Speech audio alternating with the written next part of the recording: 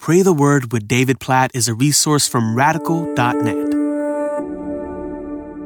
Matthew chapter 5, verse 16. In the same way, let your light shine before others, so that they may see your good works and give glory to your Father who is in heaven. What a wonderful exhortation to lead, guide, direct your life, your approach to today. To live in a way that the light of Christ in you shines before others, that people may see your life and give glory to God. This sounds wonderful and in a sense sounds simple, but this goes against the grain of the way we are wired to think.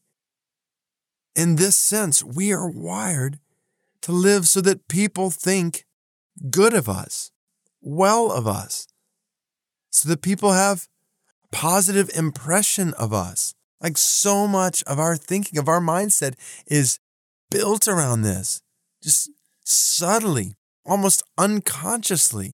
I'll just confess in my own life, like I'm constantly wondering, how did I come across to this person or that person? Or I wonder what this person or these people think about me.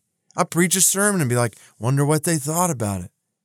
I'll have an interaction with somebody, and if I don't feel like they had a positive perception of me, that'll concern me, or I'll think, I need to go back and change that. Like, we are always thinking about what others think of us. Even if we say, I don't care what others think about us, we still wonder what they think about us. It's just one picture of the pride in us that focuses on ourselves. And there's many different dimensions to pride. I mean, some people may say, I don't care what anybody thinks about me. But pride just plays out in other ways along those lines. So here in Matthew 5, Jesus is telling us to live consumed by what others think about, not you, but about God. Live so that others think well of God. Live so that others give glory to God. Live so that others see your life, hear your word, observe your works, and they don't say anything about you. They give glory to God. That is a radically different way to live. That is a revolutionary way to live. It's the exact opposite of pride. This is humility. To live in such a way that your light shines before others, they see the way you live, and they don't think about you. They give glory to your Father who is in heaven. You live for that, it'll change the way you talk.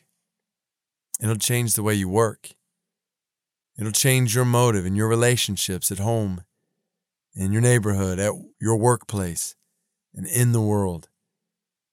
Oh God, this is so different from the way we are wired to think in our sinful hearts, and we need new wiring. We praise you for your Spirit in us. Jesus, for your presence in us. So help us to live with this renewed wiring, with longing, with zeal, with passion, with thoughts and desires consumed with what others think about you, that we might live for your glory, live to show, reflect your goodness in our character, your grace in our character, your patience, your love in our character. May it be evident in such a way that people don't even see us. They see you. They want to give glory to you. They don't want to say good things about us. They want to give glory to your name. Oh God, please help us to live for this. We pray for the crucifixion of our pride. God, please remove pride from me. Please remove pride from me. Please help me to be consumed with what others think about you. Not even to think about myself. God, please. God, I pray this for me. I pray this for others.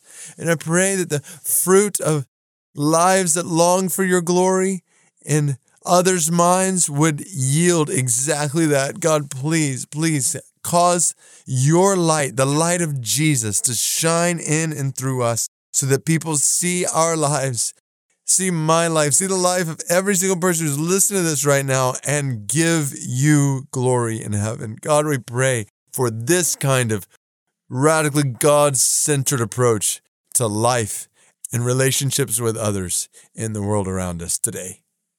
In Jesus' name we pray. Amen.